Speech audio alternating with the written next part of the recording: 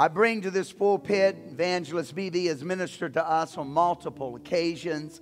He is a dynamic minister, used of God, sensitive to the Holy Ghost. Will you lift your hands, worship the Lord and Savior Jesus Christ as the man of God comes to this pulpit?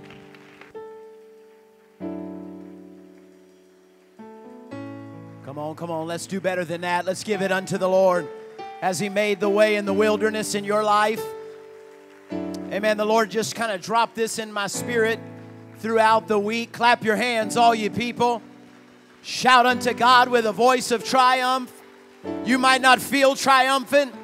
You might be facing down the biggest battle of your lifetime. You might be facing down the biggest enemy, the tallest Goliath, the greatest war of your life, but shout with a voice of triumph anyway. When we shout, it confuses the enemy. Let God arise and His enemies be scattered. We're going to have victory in the name of Jesus. Amen. Amen. Amen. Amen. I like what I feel in the house of the Lord this morning. Do you like what you feel in the house of the Lord? There might be chaos going on all over our state and all over our nation and all over our world. But when you come into the presence of the Lord, everything just seems all right. The presence of the Lord fills the room, and joy and peace are restored. Amen. Amen, amen. It is good to be with you in West Palm Beach. This has always been one of my favorite churches in all the world to be in service at. Even if I'm not preaching, but especially if I get to preach, this is one of the greatest places in all the world. Do you believe that today? Amen. And I know that you guys are itching for your pastor to be able to preach again. And y'all and you're trying not to hate me this morning. But if you'll just love me a little bit, he'll be back soon. And you'll get to hear your favorite preacher again shortly. Amen. I hate that every time I am here, for the most part, I'm preaching and I never get to hear Pastor Kyle preach, because I have heard legendary stories from my friends out of this church that I've served on the youth team with here in Florida. Now, you can confirm or deny this, but I've heard you've been preaching so good before that you decided to just take a lap for your own preaching. My goodness. I've never preached that good before. I truly want to someday. It is such a pleasure to be with the entire Kyle family. Pastor Kyle, they, as you've heard before, they have been friends of my family and of my parents since I was a wee lad.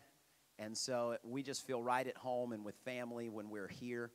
And it's good to be with all of you in this wonderful atmosphere of worship. But I say, why don't we go ahead and turn to the word of the Lord and just let the Lord have His way today.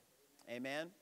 I believe that if God has His way, and that's what we aim to do and allow to happen, I believe if God has His way today, somebody is going to be filled with the Holy Ghost for the very first time. If God has His way, somebody just might get baptized in Jesus' name today and have their sins washed away. And I think that pleases the Lord when somebody is made new in Him. So let's turn to the word of the Lord today. 1 Corinthians chapter 15, verse 1 through 4. And as you're turning there, just let me say one more thank you to Sister Rocio, my wife, and my 3 kids for making the journey up here with me this morning. I preach so much better when they're with me. And so I'm glad they're here with me. And 1 Corinthians chapter 15, verse 1 through 4 says, "Moreover, brethren, I declare unto you the gospel." Say the gospel. "Which I preached unto you, which also you have received, and wherein you stand, by which also you are saved, if you keep in memory what I preached unto you, unless you have believed in vain. For I delivered unto you first of all that which I also received, how that Christ died for our sins according to the Scriptures, and that He was buried, and that He rose again on the 3rd day according to the Scriptures." Now, I know that I'm preaching probably the most classic scriptures and concept that can be preached. A lot of you are sitting out there going, "Oh, we've heard this before," but there's somebody here today that needs to hear this message. And from this passage and this title, I want to preach to you the gospel you need to hear. There's a gospel you need to hear this morning. Amen. Why don't you clap your hands unto the Lord one more time?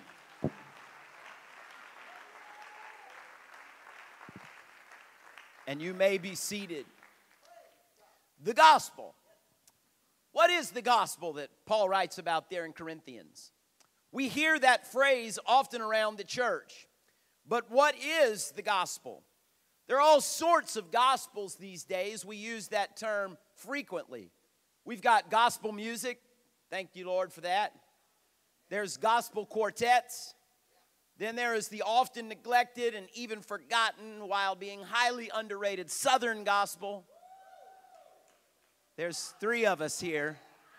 Hallelujah. That's South Carolina and Louisiana.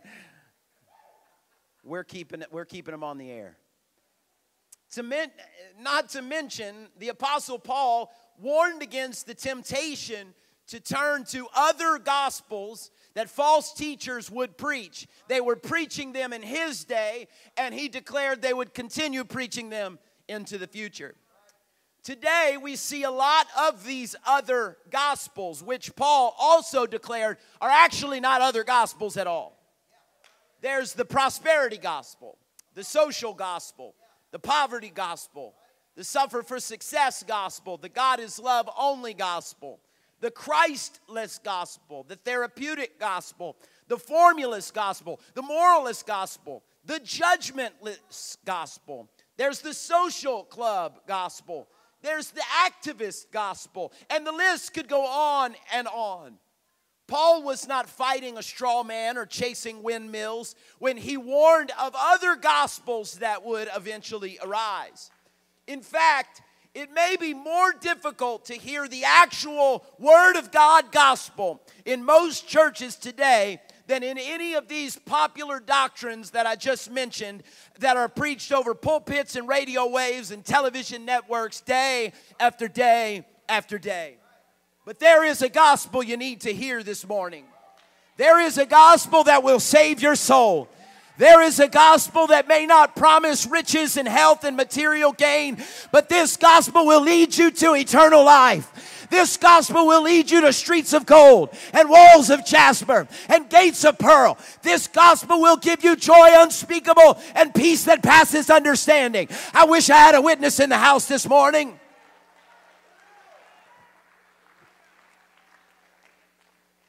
The word gospel is the English translation of the Greek word euangelion. Now, I went to Bible school and I learned some Greek, and I'm going to tell you all the Greek I know. Euangelion. That's it. The euangelion, its literal translation is good news. When we preach the gospel the Bible way, we are preaching the good news. I don't know about you, but I could use some good news in 2020. There's a lot of bad news that's been going on in 2020, but there's even more good news, because where sin doth abound, and where sickness doth abound, and where tragedy doth abound, and where coronavirus doth abound, grace does that much more abound. Amen.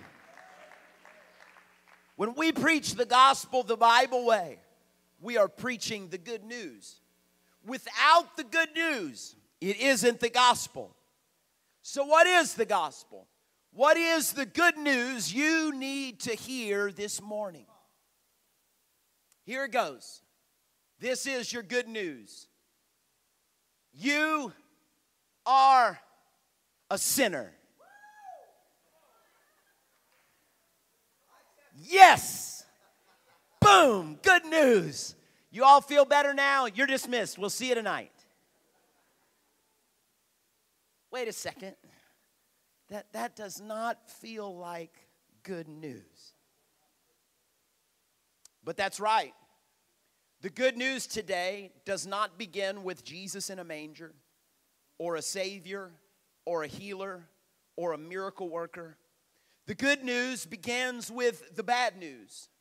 The story of the Bible, the story that you need to hear today, doesn't begin in the New Testament or in a manger or on a cross or in the book of Acts. In fact, the gospel story must begin in Genesis, in the Garden of Eden. Before we hear the good news, we need to hear the bad news. Now, this isn't in my notes, but I just feel like saying this. A major problem with modern Christianity today is people begin their search in Matthew. They begin their search for a Savior, not knowing why they need a Savior.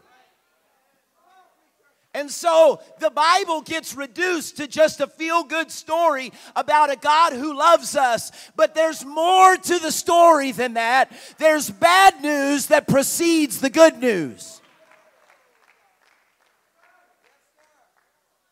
People don't particularly like this kind of preaching. Some of you may tune out for the next few minutes until we get to the good news, because this isn't marketable. And so a lot of churches have decided to preach another gospel so that their constituency can grow. But there is a gospel you need to hear today, and there's a gospel I need to hear today. The gospel begins with Adam and Eve in the Garden of Eden. It begins with Adam being created in the image and likeness of God. The Bible says that they commune with and walk with God in the cool of every day. Genesis says it like this, that the voice of the Lord walked with Adam and Eve in the cool of the day. I don't know how a voice walks, but something tangible, something evident, something recognizable would take place as the presence of the Lord would move into the garden every day in the cool of the day. Their world was a paradise. There's no lying, no cheating, no stealing, no war or famine or pestilence. There's no sickness, no COVID-19, no lying and cheating and failure and embarrassment and shame. None of these vices and dangers that we grapple with today that destroy our bodies and our lives and homes and families, none of them exist in the garden. They live in peace and harmony, and all they have to do is enjoy God's creation and obey one commandment. Genesis 2:15 through 17 says, "And the Lord God took the man and put him into the Garden of Eden to dress it and to keep it. And the Lord God commanded the man, saying, Of every tree of the garden thou mayest freely eat, but of the tree of knowledge of good and evil thou shalt not eat of it. For in the day that thou eatest thereof, thou shalt surely die." One commandment. But why? Why the tree? Why the prohibition? And why even the option? Any critical thinker that hears this story is going to arrive at that question at some point. Well, God, if you didn't want him to eat of the tree, why did you even give it to him in the first place? God allowed man to choose. You can choose to do life your way, and you can choose to do life my way. You can choose to walk your path, and you can choose to walk my path. You can choose to make the decisions on what is right and wrong for yourself. Or you can allow me to choose what is right and wrong and lead you and guide you in the path of righteousness. And that choice remains today. You get to choose. Will I walk my way or will I walk his way? But God offered a warning with that choice. If you choose to do life your way, you will mess it up. You will bring destruction on yourself, and you will surely die.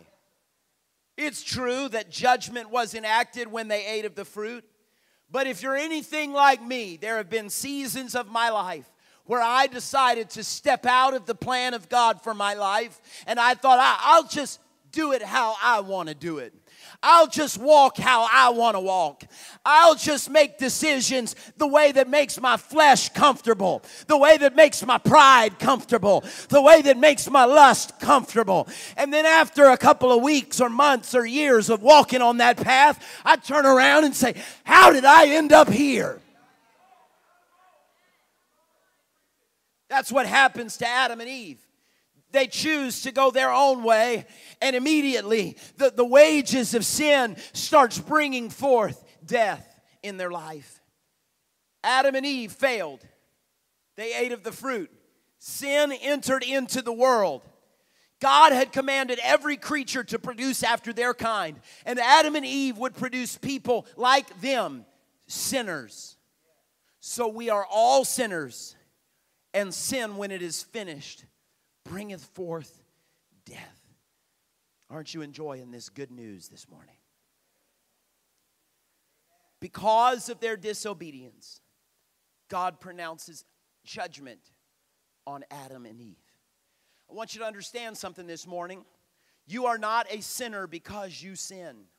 You sin because you are a sinner. You're born that way. You can't grip the steering wheel tight enough and grit your teeth and read enough self-help books and focus your attention, and you can't try your hardest and do your best and somehow become righteous on your own. You cannot do it. Because we're born in sin. We're shapen in iniquity. And God says it like this: judgment comes. In Genesis 3, unto the woman he said, I will greatly multiply thy sorrow and thy conception. Because of that, every mother in the house has said at one point, when I get to heaven, I'm going to find Eve and we're going to have a talk. In sorrow thou shalt bring forth children, and thy desire shall be to thy husband, and he shall rule over thee. And unto Adam he said, because thou hast hearkened unto the voice of thy wife, and hast eaten of the tree of which I commanded thee, saying, thou shalt not eat of it, cursed is the ground for thy sake. In sorrow shalt thou eat of it all the days of thy life. Thorns also and thistles shall it bring forth to thee, and thou shalt eat the herb of the field. In the sweat of thy face shalt thou eat the bread, till thou return unto the ground. For out of it wast thou taken, for dust thou art, and unto dust shalt thou return. Let me break that down to you in 2020 language. You're going to work yourself to death. When Monday morning rolls around and the alarm clock goes off and you go, I don't want to get up again. I'm killing myself. I work so hard. I sweat and I fight and nothing comes easy. And every time I take a step forward, I take 2 steps back. And it's a struggle all the days of my life. And it never gets any better. And I can't figure out what to do to work this all out. Yeah, that's called sin. And you're going to work, the Bible says, to Adam in the field and in the dirt until you go back into the dirt. Pain and suffering, hard work and death, struggle and strife. Those were the consequences of sin then, and they are the consequences of sin now. Sin separates us from God. He is holy and righteous, and we are unholy and unrighteous. We cannot give ourselves wings and go up into heaven and carry ourselves into the presence of the Lord and into His holy presence. And if we could, we would be consumed by His perfect holiness. It is a hopeless case. We are undone. We cannot go to Him, and He is too holy to come to us. But God would not leave you hopeless. Even in the garden, God offered hope. In the moments immediately following their rebellion, God offers hope.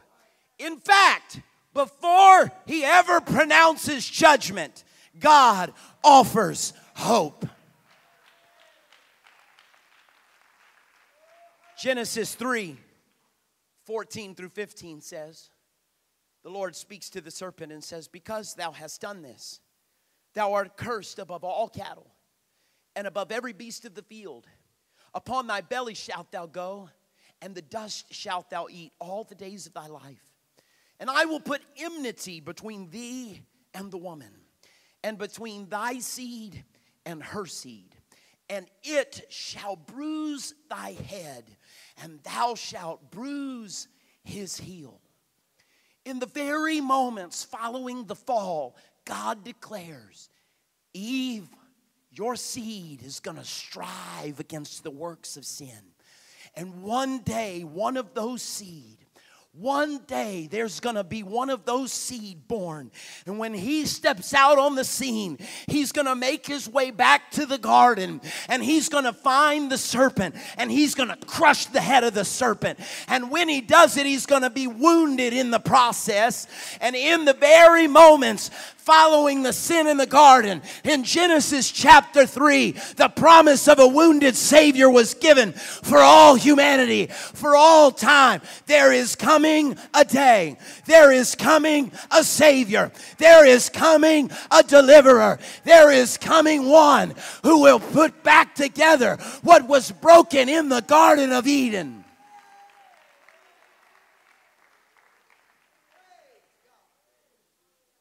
Your seed one day will undo what was done here. One day, sin will be destroyed by a Savior. And in the process, that Savior will be wounded. I hope you're catching what I'm saying today. In Genesis chapter 3, just 8 to 10 pages into your Bible, Jesus was promised. Human history is still in its infancy, and the hope of the one that destroys sin has already been promised. The one that could defeat the devil is already declared.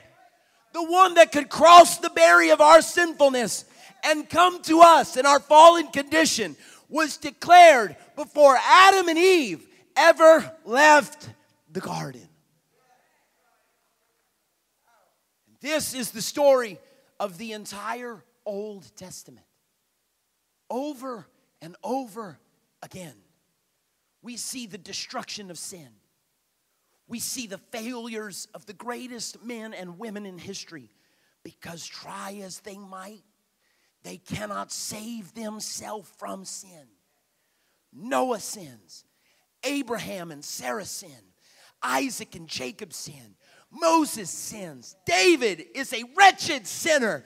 Sin carries on, but so does the promise.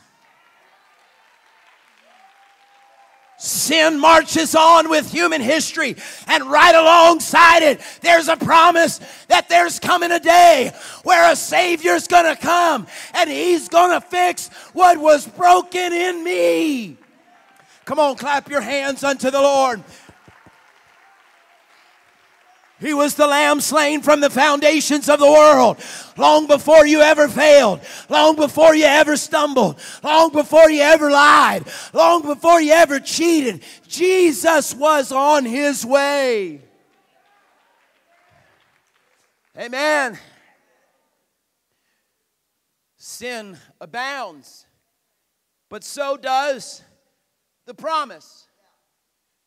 The Old Testament, the entire theme of the Old Testament from Genesis to Malachi, there is an overarching meta-narrative, a narrative that sits above all the other narratives. And this is it: expectation and longing. With every passing generation, parents would gather their children in their laps, and they would tell them, probably especially often in the midst of trials and tribulations, they would gather them around and they would say, listen, babies, there's coming a day.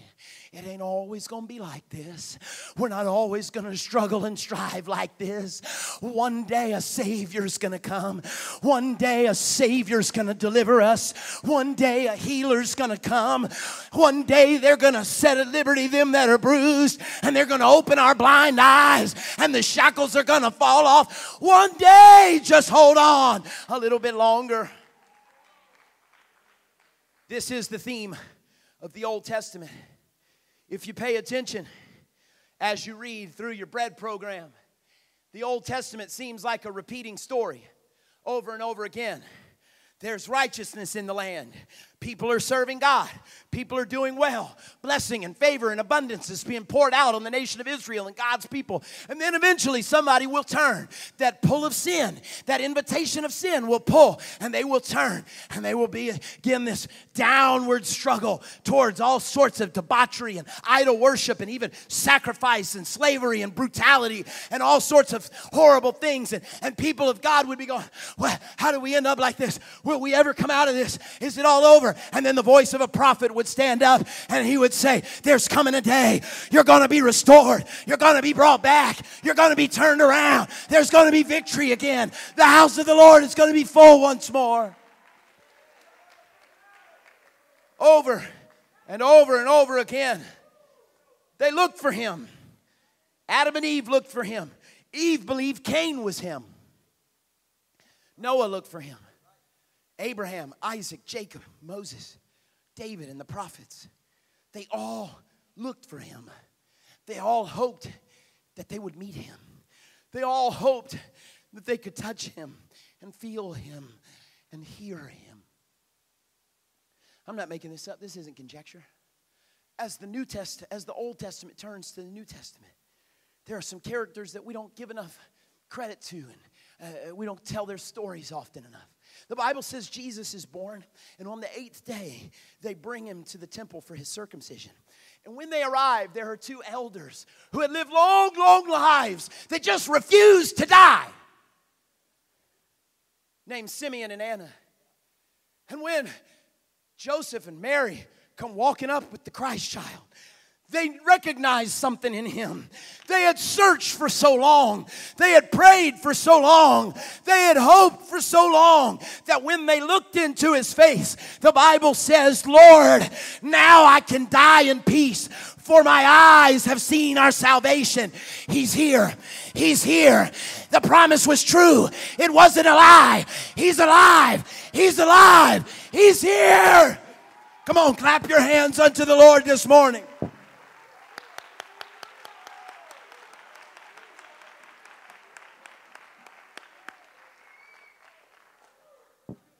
The desire for the promised Messiah was so prevalent. Every good Jew that lived in those days knew he would one day come. In fact, the not so good Jews and even the Samaritans expected and longed for him.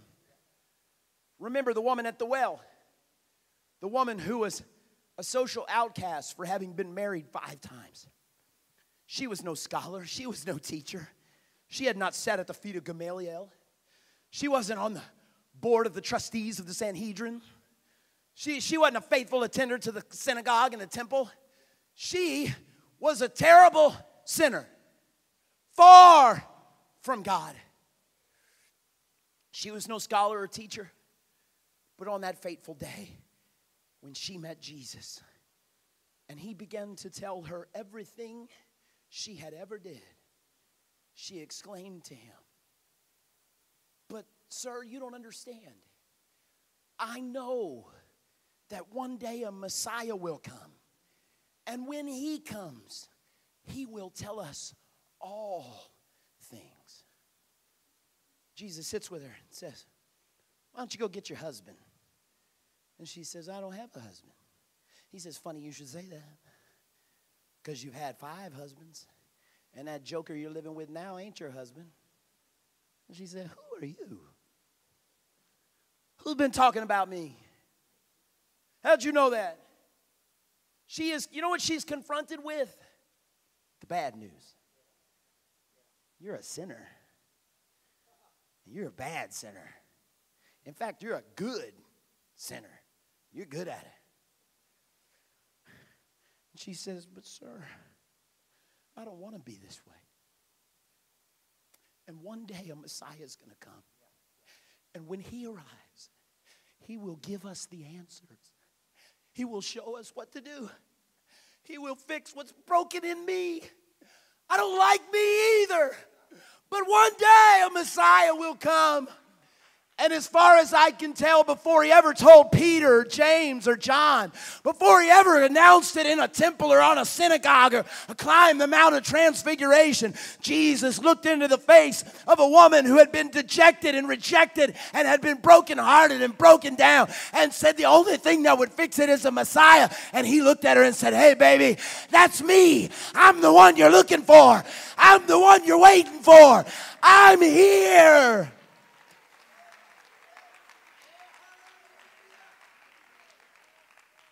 Everyone knew a Messiah was coming. Everyone believed there was hope just around the corner.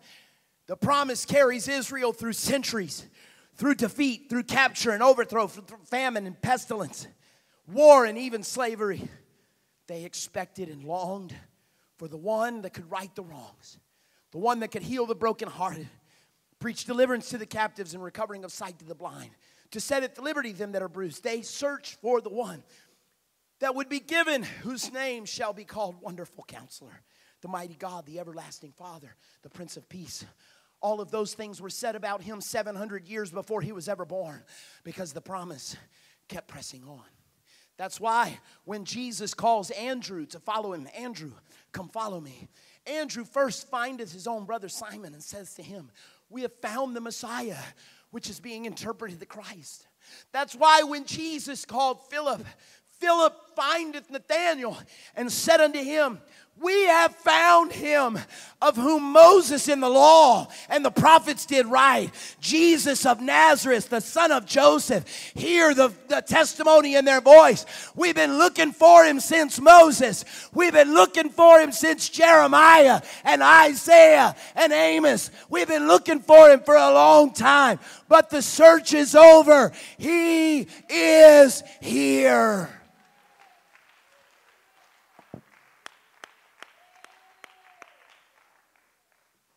If the theme of the Old Testament is expectation and longing, the theme of the New Testament is Jesus is here.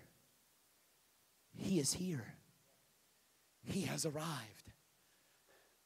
Let me tell you, the theme today is Jesus is here. Jesus is alive. Jesus has arrived. The search is over.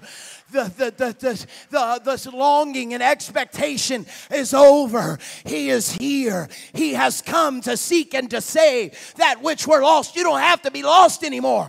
You don't have to search anymore. Jesus is the one promised in the garden. Jesus is the one that was promised in the law. Jesus is the one that was promised to the patriarchs and the prophets. When God told Abraham that your seed will bless all the nations of the earth, that was a promise about Jesus.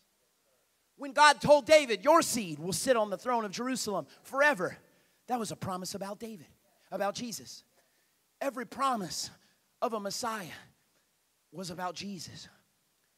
But remember, the promise declared the one that would defeat the serpent would be wounded in the process.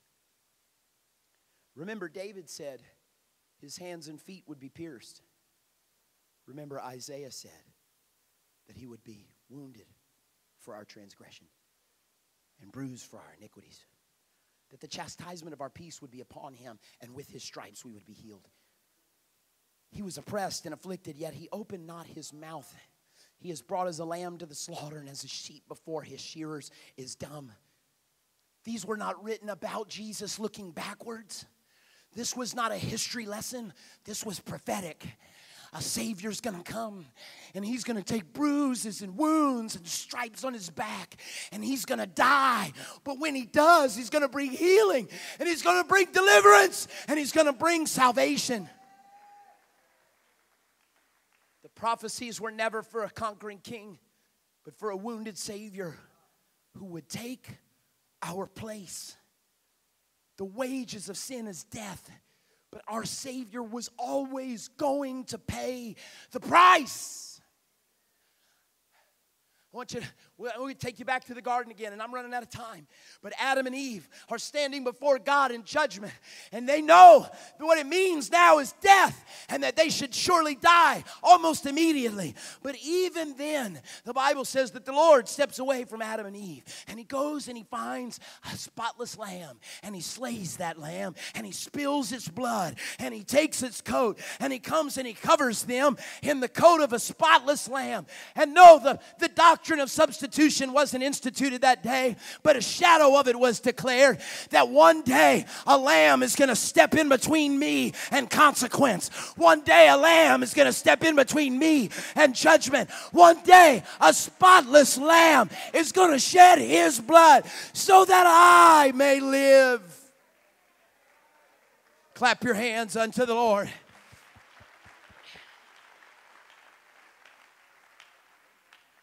So Jesus came, and He lived, and He died, that in place of death, we might have life. This is the gospel. This is the good news. We are sinners far from God, with a penalty we cannot pay. But Jesus paid it all. Jesus paid it all. All to Him I owe. Sin had left a crimson stain, but He washed it white as snow. That's the good news. That's why we rejoice. That's why we sing and clap and give and dance and pray and worship. We have found Him. Why do you act like that, apostolics? Why do you sing and dance and shout? Why do you cry and laugh and leap? Why do you run and worship? Why do you make it to the house of the Lord, even in the midst of a global pandemic? Because we have found Him. We have found Him. We have found Him. Moses looked for Him. Abraham looked for Him. David looked for Him, but we found Him. He is here. We can hear Him. We can feel Him. We can touch Him. He is here. I think you ought to get more excited about it than that. All the generations of the patriarchs hoped to meet Him, but He said, you're the one that gets to meet me. You're the one that gets to touch me.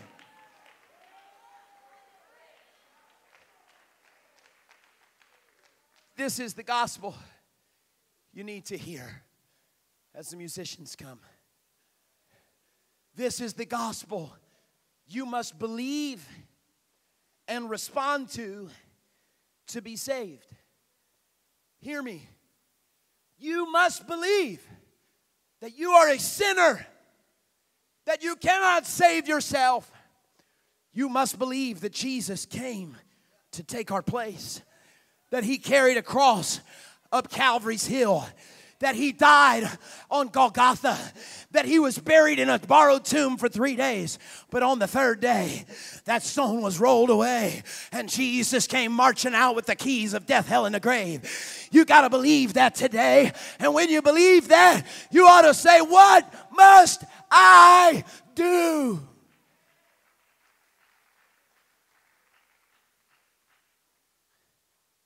This is the gospel you need to hear and believe. The Old Testament, the prophets and the preachers and the teachers, they all said, He's coming, He's coming, He's coming, He's coming. In the New Testament, they all preached, He's here, He's here, He's alive, He's alive. That's what Peter preached on the day of Pentecost. The Apostle Peter preached this message. He preached, Jesus was the promise. Jesus was the one declared. We know that to be true because His many marvelous works, because He did miracles and signs and wonders before us like nobody else had ever done. But if that isn't enough, we know that He is the Messiah because we killed Him and we buried Him in a tomb, but not even death could hold Him. That He came out of the grave and He is alive today. And that's how we know He is the Savior. That's how we know He is the one. Then Peter said, this same Jesus who you killed is the Lord we have always been waiting for. He is the Christ. Now think about that. that crowd of 3,000 people, they're standing there, and surely their minds reverted back to the dozens of times, the hundreds of times Mama and Granddaddy and great-granddaddy and the rabbi and the teacher would tell them, one day a Messiah's coming. And now Peter is standing up there, and he's saying the Messiah came, and you killed him. They must have thought, idiots. How could we? We've waited. We've hoped. The Bible says the Lord came unto his own, and his own knew him not. And so we didn't know. What do we do now? Oh, they're lucky I wasn't preaching that day. If I had been preaching that day, I'd say, what can you do? You killed Jesus. You can go kick rocks, buddy. You're lost. That's the worst sin in the history of the world. You killed the Messiah. What is wrong with you people? But the Lord picked the right person to preach that day. You see, only 50 days prior, Peter had said, I don't know him. I don't know him. I don't recognize him. That's not the one. That can't be him. And then the Lord was resurrected again. And Peter says, what have I done? And the Lord said, it's all right, boy. I've got a message for you to preach, and I've got some keys for you to deliver. And so, no, Peter wasn't ready to cast anybody aside. He said, let me explain to you the grace and mercy that I've just felt. Let me share with you what I've just been received. So, no, Peter doesn't say it's too late for you. He says, this is what you do. Let me tell you what to do. Repent. Repent. You see, a lot of people think of repentance as a baton or a weapon for a preacher to beat you over the head with. You're a bad person. Repent, repent, repent. That's not what it is. Repentance means to turn around and walk the other direction. The Bible says broad is the way that leads to destruction.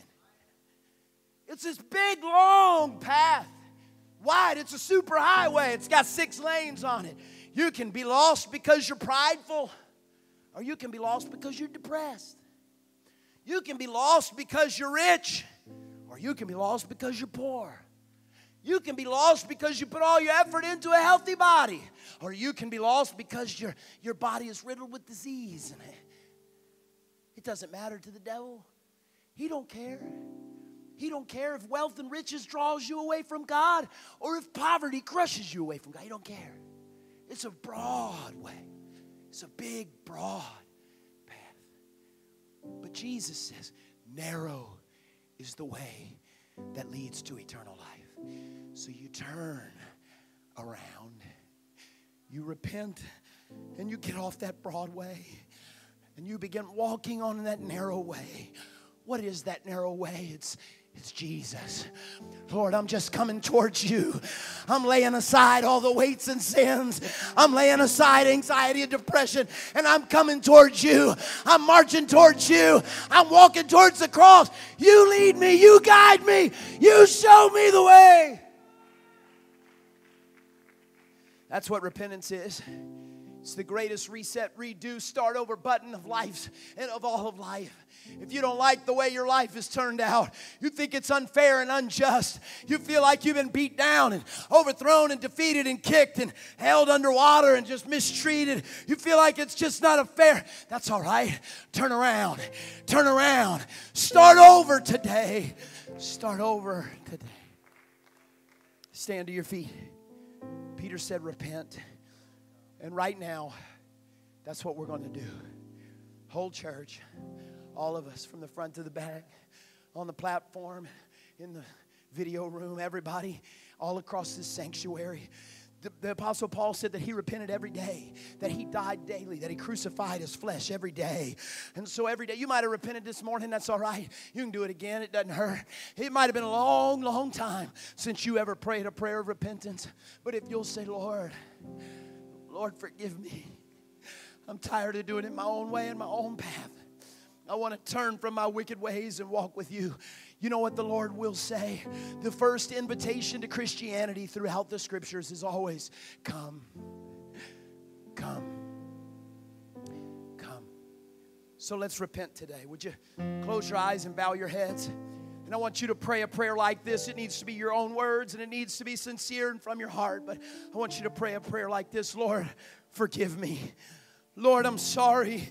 Lord, I acknowledge I am a sinner far from you. I'll never get it right on my own. I've stumbled and fallen so many times. I'm sorry for every lie. I'm sorry for every time I've used your name in vain. I'm sorry for every time I've cursed you. I'm sorry for every time I've been violent and angry for no reason or for an unjust reason. Lord Jesus, I'm sorry. I'm sorry that when I felt you drawing me and inviting me, I went the other way. I'm sorry, Lord, that I thought I could do it on my own. But today, I want to put my hand in your hand. Today, I want to get off that broad way and I want to get on the narrow way and I want to walk with you. I want to live for you. I want to serve you. I want to be your child. I want you to be my God. I want you to be my Lord.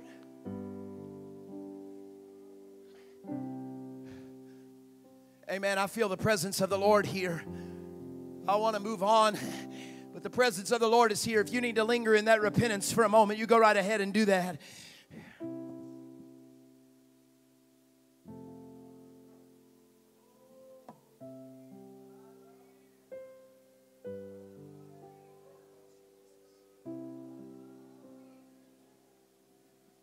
He is here.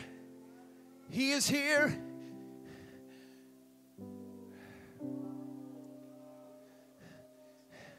You know what he's saying today? Come unto me. You may be saying, I'm so far from you. You may be saying, I've failed so many times. You're not further away than that woman at the well. You're not further away than Zacchaeus. You're not further away than Thomas and Peter. He says, come today. Then Peter says to them, once you've repented of your sins, and I feel like a spirit of repentance has come in this place. Once you've repented of your sins, Peter says, be baptized in the name of Jesus Christ for the remission of sins. Be baptized in the name of Jesus Christ for the remission of sins. Let me tell you, if they preached one message in the Old Testament, they only preached one message in the New Testament. They preach the same things over and over again. Repent, be baptized in the name of Jesus. They preached it to Jews and Samaritans and Gentiles. They preached it into Asia Minor. They preached it into Rome. They preached it everywhere they went. Be baptized in the name of Jesus Christ. Be baptized in the name of Jesus Christ. Today, if you've never been baptized in the name of Jesus Christ and have your sins washed away, that can happen for you today. You don't have to make an appointment for next week or next month or next year. You can do it today. We've got robes, we've got towels, we've got water, we've got baptismal counselors, we've got everything you need. You can come in contact with that one that we searched for so long, because today he is here. And then finally, Peter said, you shall receive the gift of the Holy Ghost. You shall receive the gift of the Holy Ghost. That is Christ in you. That is not Christ with you, Christ near you. That is better than what the apostles and the disciples had before the day of Pentecost. That is Christ in you. That is Christ with you. That is that leading and guiding. That is that anointing. That is that favor and blessing.